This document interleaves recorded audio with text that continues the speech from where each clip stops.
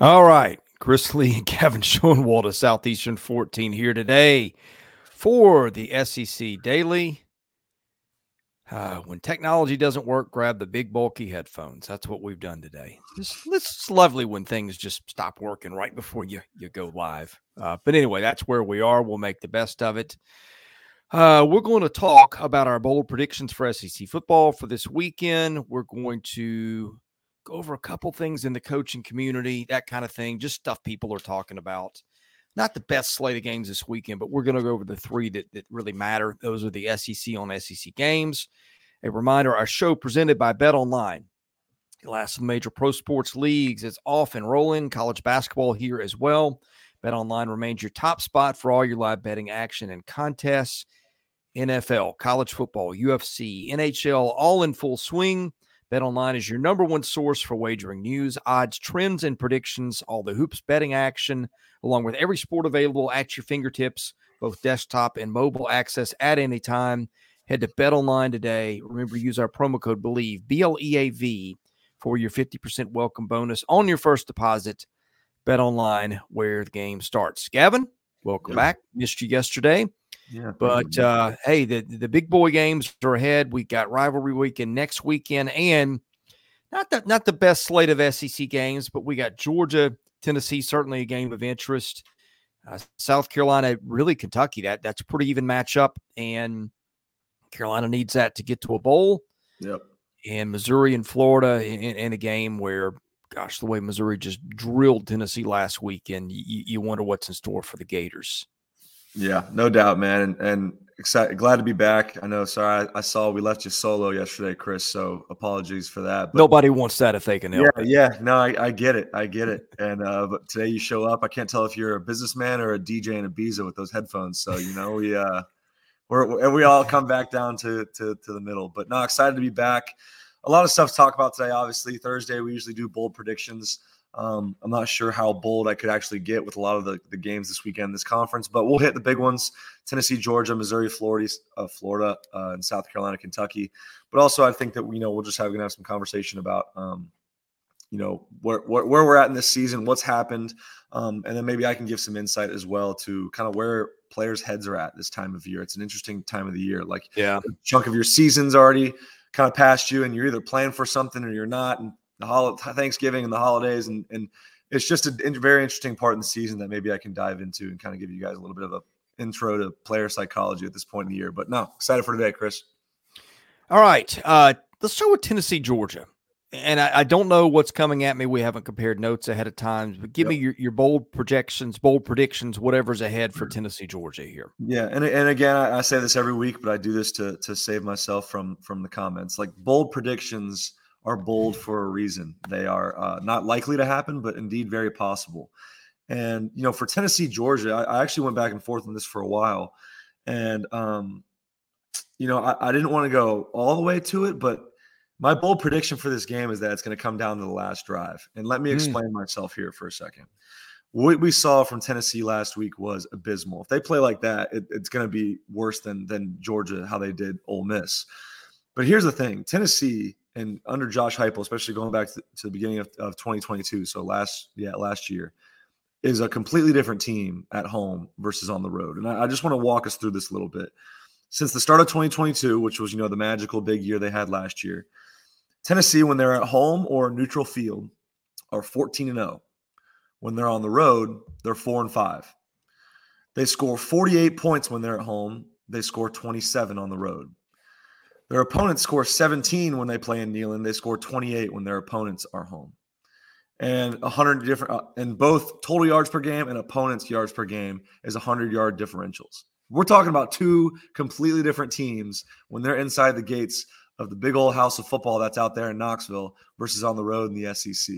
And so, it's hard for me to look at Tennessee's performance last week and say that that's exactly who they're going to be when they play in Neyland Stadium. They haven't lost at home in over 2 seasons. And so, look, I still think Georgia's going to win this game, but if my bold prediction, I think Tennessee always plays well. If they keep it close and get the crowd behind them, especially put the pressure on Beck a little bit, like a high pressure road game that Georgia had this year was at Auburn and didn't play particularly well in that one either. They even had another road game at Vanderbilt and didn't play stellar in that one either. And so they haven't played outstanding on the road. Tennessee's been outstanding at home. If they can keep that going, I still think Georgia's going to win, but Tennessee can keep this close. And who knows? It may just come down to the last drive. Now, were those home and road splits for SEC only games, or were those all games? I believe all games, Chris. Okay, yeah, because all games would be a little like, and I'll give you an example, and you know this, but for example, Tennessee, Connecticut would be part of the home splits. Sure. And they're never going to play a Connecticut on the road, and I get it, but yes, I mean, better example. I mean, throw out all the other stats, whatever. I mean, Alabama last year, right? Yeah. Now it was different circumstance. Tennessee had a lot more to play for going into that game than it does going into this one. But you saw Alabama lost 2 games last year, both of them at the buzzer, basically. The one in Knoxville was at the buzzer, and that place was lit. Alabama could not hear itself think. And you saw what happened. Now, look, I don't know. Again, I've said Neyland may lose a little bit of an edge. For sure. Based on what happened. And maybe not. Maybe they show up and it's like national title game or something like that. Yeah. I don't know. The folks in Knoxville show up for games and they're loud for the most part. It would have had a different feel had last week gone differently for Tennessee and Missouri. 100%. If this week had gone, if it was, Georgia, or really honestly, if Ole Miss found a way to beat Georgia, if it was the ideal scenario for Tennessee fans, and Ole Miss beating Georgia, Tennessee beat Missouri, you meet Knoxville with the East on the line, that place was going to be nuts, absolutely nuts. And I know we all saw what Alabama was last year. It would have been crazier than that. And so, how much do they really have to cheer for? Like, I still think it's a big deal if they, play well in this game, this and that, but also at the same time, and as I mentioned at the beginning of the show, I'm interested to see, what kind of juice and energy Tennessee has after what happened, right? Because it's almost like this is what could have been, right? What could have been if we were taking care of business and all that kind of stuff. And now what you get now. So it's going to be interesting for me to see inside, the Tennessee players' minds, and can they really get up for this game? I still think it's going to be a raucous crowd. I mean, there's way too many seats in that place and passionate fans for it not to be, but it's almost a game of what could have been, because if that scenario happened, this would have been the game of the week this year nationally, and probably would have been college game day and maybe even the game of the year. Obviously with the East on the line, so really unfortunate, but probably a story of what could have been. Yeah, well, I think what makes this game interesting, number one, I don't think Georgia could have played much better than it played last week. Yeah. Number two, I don't think Tennessee could have played much worse than it played last week. Absolutely. And now you flip the venues for both teams. Georgia goes away from home on the road. Tennessee goes away from the road to home. So that's what makes this a little bit hard to figure in terms of what you're going to get. Because part of me goes, well, hey, Georgia has flipped the switch. It changed quarterbacks with Carson Beck. It is always replacing names from the NFL draft. And so there's a little bit of expectation that, Georgia's going to get better as the season gets along. Kirby Smart has raised expectations there so high that you just feel like they're in soul-crushing mode. But then it's all the stuff back to what you rewound to with Tennessee at home. And then let's not forget, it's not Tennessee last year, but it's a pretty good team in its own right, and especially in Knoxville. Right, and that's why, like, at the beginning when I was introducing this bold prediction, I said I was going back and forth, and maybe that's why it's okay for me to be, because this is pretty bold. I mean, we're talking about the number one team in the country coming in and coming down the last drive. I think this is a pretty bold prediction, but it's definitely possible with what we've seen. It's hard for me to look at that Tennessee team last week and say, okay, that's going to be the same product that we're going to see this upcoming Saturday, because I don't think that's going to happen. They play way better at home, and it's going to be hard for Georgia to play any better than they did last Saturday too. So finding somewhere to meet in the middle. I know Tennessee's good at home. Georgia's won, but still not looked as good on the road. But I think it's going to be a tight one, especially with the crowd behind the Vols. All right. Missouri, Florida. That one's in Columbia. Give me a bold prediction for this one. Yeah, so let's just do kind of like a State of the Union on both programs right now, right? Missouri probably has the most momentum they've ever had under Coach Drinkwitz, and maybe not ever, or really in recent memory, because they were in SEC championship games when they first joined the conference. But that win last week, you play again. The game is in Columbia, correct, Chris? I do see that. It is. Right? You get back at home, the place will be sold out again. I'm sure. Everyone on campus is talking about Missouri football. You feel good if you're a Missouri Tiger wearing a black and yellow uniform. I'm not sure if you feel too good if you're a Florida player right now. you're 1-3 on the road, and you just saw this trio of Brady Cook and Schrader and Burden just absolutely shine and beat the brakes off of Tennessee. That's my exact prediction. I think I'm going to see a little bit of a copy and paste from last week, Chris. We saw tons of momentum. I've always said, and maybe my biggest mantra of all college football is it's all about momentum, and the Missouri Tigers have it more than anyone in the country right now. I think they're going to win big time. These teams, it's such a contrast in consistency. Missouri, again, I think the second half of that Middle Tennessee State game in week 2, was it? Yeah. Mm-hmm. Missouri's been pretty good, pretty consistent week to week. There haven't been just a lot of halves where you said, man, they were just not any good. Now, you might say second half LSU, but hey, Sure. Welcome to Jaden Daniels' world. He just does that to people. Ask Florida about that. Right. See, I feel like this team has been so consistent. Meanwhile, Florida, let me just, you saw the Utah game where everybody said this team's terrible. 2 weeks later, they come back. They're dominant in a win over Tennessee. I mean, dominant-ish, I guess. 29-16 controlled the game. The next week, mediocre against Charlotte, win 22-7. Next week, awful against Kentucky. Lose by 19. They come to Nashville, wax Vanderbilt for whatever that's worth. They go to South Carolina. They're down to the very end, pulling out of the fire.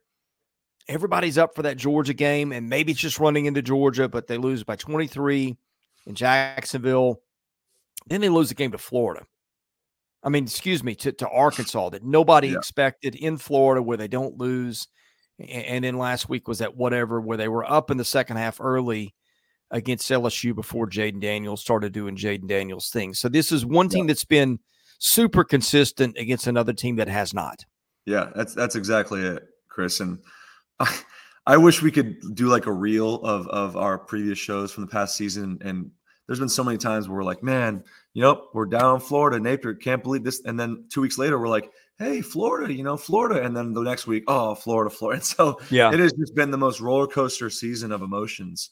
It already is. Being a college football player on a college football roster is already a roller coaster. The season is absolute up and down, but maybe for Florida this year more than we've seen. And when they've run into those problems, Chris, those valleys that we're talking about has when they've had games on the road, Utah, Kentucky, and now they go back on the road to Columbia, and which a place they'll be rocking because of what happened last week. Total belief in the team, total belief in the program, campus-wide and citywide, and Columbia as well. So I got Missouri winning this one big, Chris.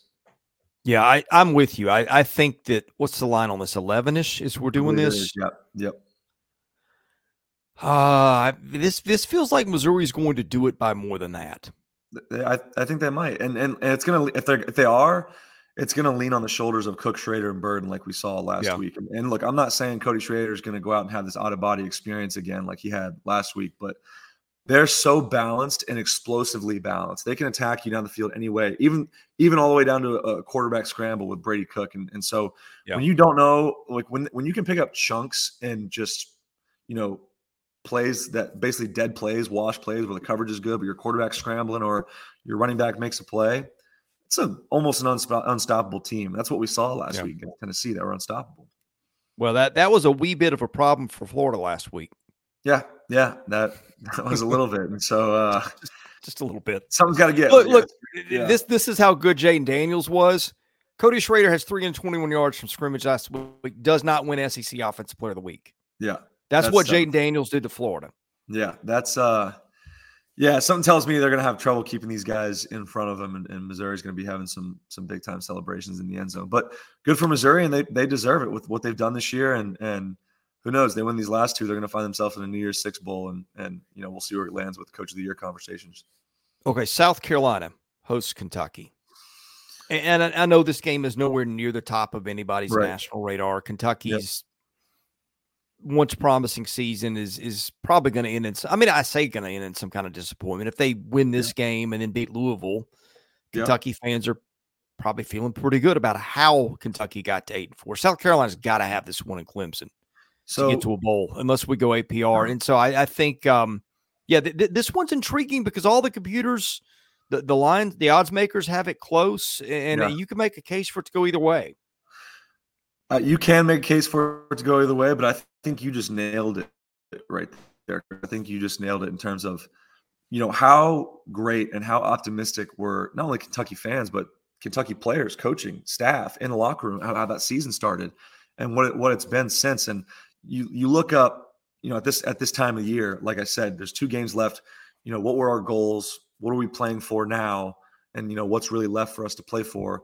And then not only that, but I see, Kentucky's made up of predominantly transfers, right? Not like legacy guys who, you cut them open, they're not going to bleed, Big Blue Nation. I'm not saying they don't, support their school and whatnot, but these aren't, they have other aspirations, whether it's the next level, whether it's whatever.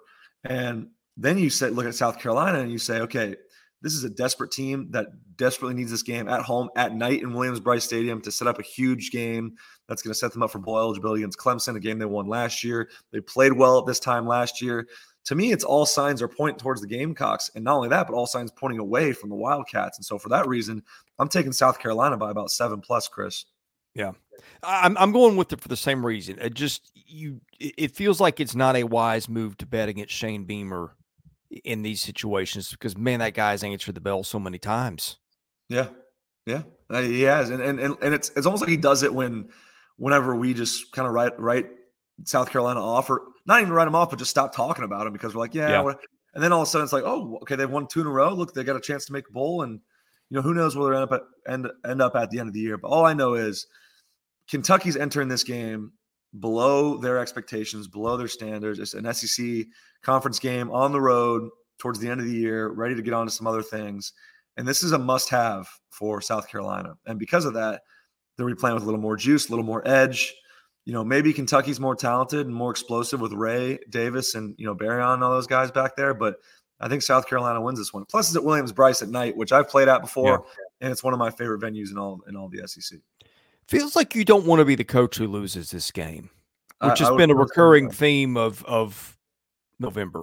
Yeah, I think. Well, it's that time of year where a lot of times you don't want to be a firing coach season. Yeah, you don't, and you don't want to be a coach losing games in November, especially if you lost a lot in October and September as well. Yeah. And so, what's that going to look like? Oh, I know we're getting a lot off topic, but what's that going to look like for Sam Pittman? Is there a word to be had with Billy Napier and the athletic director in Gainesville? This is a time of year. There's already 2 openings, right? There's already 2 SEC openings, A&M and Mississippi State. It's going to be interesting to see the directions they go, but I'm not sure we're exactly done in that department yet, Chris. Yeah, that's our next topic. Before we get there, let's pay some bills. Our sponsor of this next segment will be MyPerfectFranchise.net. Are you sick of working for someone else? Are you looking for a better life you can live on your own terms? Andy Ludicky of MyPerfectFranchise.net is the man to call. He'll help you find the perfect franchise based on your goals, your dreams, your skills, your financial requirements. In other words, your personalized American dream. He'll educate you on the process, help you understand the risks and rewards of your options every step of the way. You fill out a free questionnaire. He spends a lot of time getting to know you and your dreams. He's not looking just to place you with this guy or that guy for a higher commission. He's a good man, and he is looking to help you out and get to a better life for you and your family. No obligation. His services are free. Call him 404-973-9901 and tell him you heard about his show at Southeastern 14. Okay. Coaching changes. We've had 2 already. We've got Sam Pittman on the hot seat. We've got Billy Napier is picking up a little fire. Lost some commitments this week. Where do you want to go? Where's your head as we get to coach firing season here?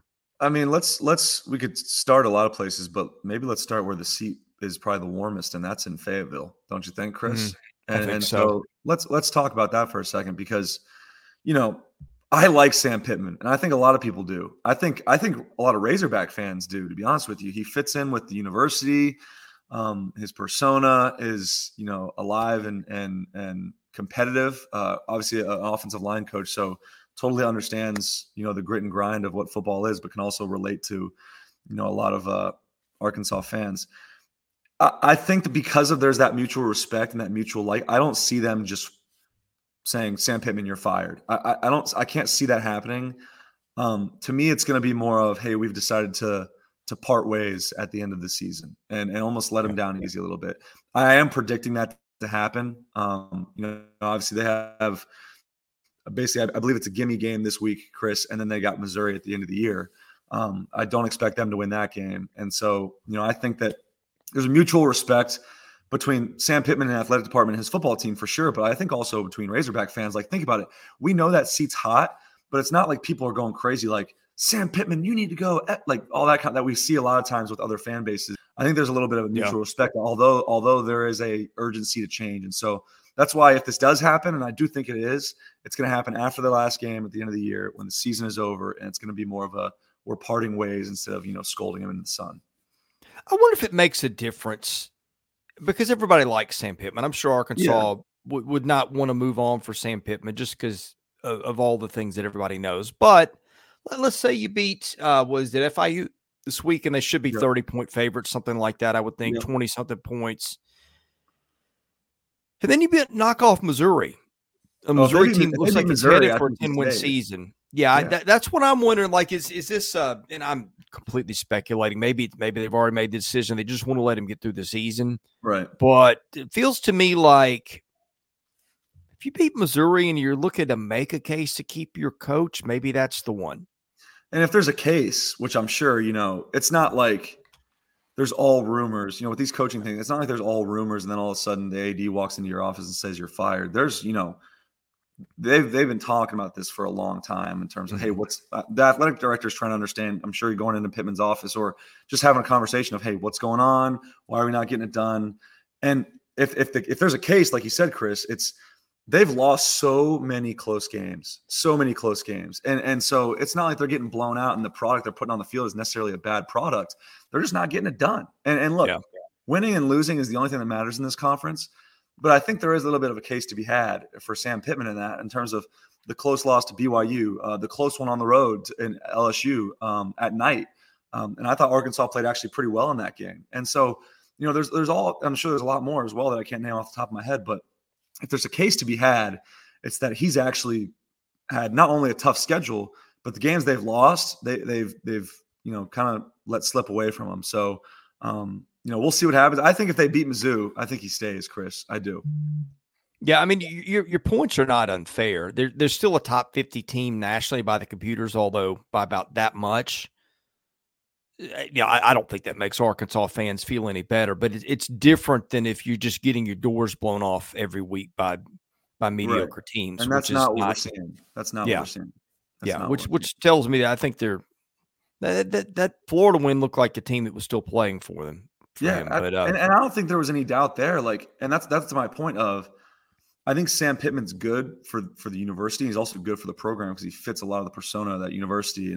And obviously the guys like him. I mean, I saw, I'm always looking at the post-game videos and stuff that teams put out, and the way the team was celebrating the win in Gainesville, but also celebrating coach. That holds a lot of weight. That holds a lot of weight because when coaches get fired, it's when they lose the locker room. It doesn't look like that's happened really at all for him. All right, what else you got your eye on as we close here today? Well, I think we'd be remiss if we didn't at least have a conversation about Billy Napier. And it's more so about the expectations at Florida and how fast people want to get there, right? This is year 2. There's been some good, there's been some bad, but we just mentioned it. It's been a little bit too much of good and then really bad, and then pretty good and then really bad, and a lot of inconsistency. They are up there in the recruiting rankings amongst the nation's best, but they've also lost a little bit recently. It shouldn't be hard to recruit to Florida, which, may say more about the university. That recruiting ranking may say more about the football program, the university, than it does, him and his recruiting staff and how good they are at that. But we need to see how they finish, man. I have a major bold prediction. I'm not sure if I want to release it yet.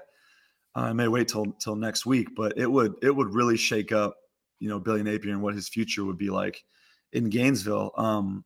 Because they are the definition of inconsistency. But it's been 2 years. I think there may be a little bit, unrealistic expectations for a 2-year lifespan. I'm not saying that he's not the guy. I'm not saying he is the guy. I'm just saying I think you need to give him at least another year and cycling those guys through. Otherwise, you'd be jumping the gun. It's not like he's 2-8, right?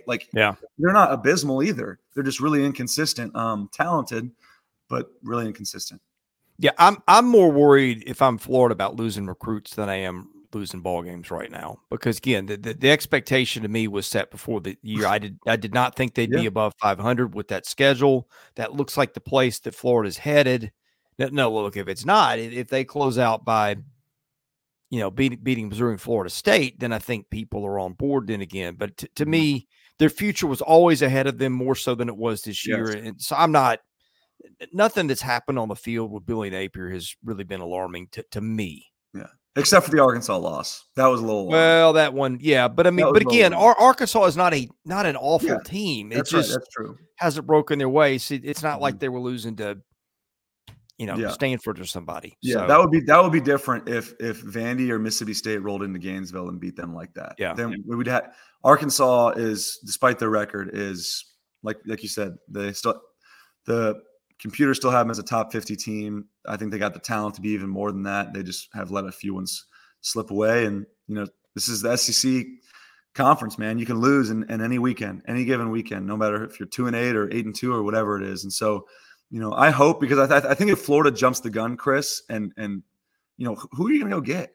Who are you going to go get? And you might, it's possible with the money that's in College Station that you get your second pick, your third guy, because if your second guy don't want to come. And so I don't know. I just think I don't know if the risk is worth the reward, because I don't even know who you'd bring in if you make that jump right now. Well, I think, look, you're Florida. You always get somebody that's coveted with the history, with the resources you have there, with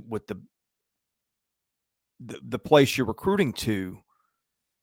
But the thing I wonder, if I'm a coach looking at that job under any other circumstance, it looks one. But if I'm going, okay, wait, you gave Billy Napier 2 years, right?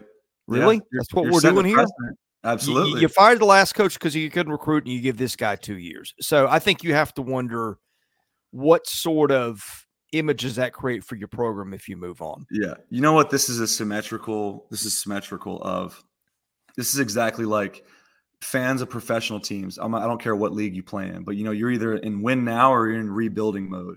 And people are always trying to say, tear it down, we need to rebuild. And then when the team does it and starts to rebuild and starts losing games, they're like, oh, what happened? How? Yes. What? Yes. And this is what we asked for. This. And so this is exactly what's happening at Florida in terms of, you fired Mullen because he couldn't recruit, and then you bring in Napier and you don't even give him a full 2 years where he can recruit his guys and get them on the field. That is just blasphemy. It's the same thing. It is absolutely symmetrical. And so anyway, that is I had to bring that up because I feel like that's a perfect analogy of, fans are and people, and I say fans, but it's really the noise, right? Whether it's fans or, whispers or even in the team, it's just the noise outside the program. The noise is loud and always wants something that you don't have. And then when you realize it, you're like, oh, wait a second. And then someone gets burned. And hopefully that's not Billy Napier, coming up. All right. I had a short window today because I've got to be somewhere. So we're gonna cut this short right here. But Gavin, thanks for joining us. Looking forward to doing this again tomorrow as we look towards another weekend of SEC football. All right. Thank you all for watching. God bless everybody. Have a great day. This has been Southeastern 14 presented by BetOnline.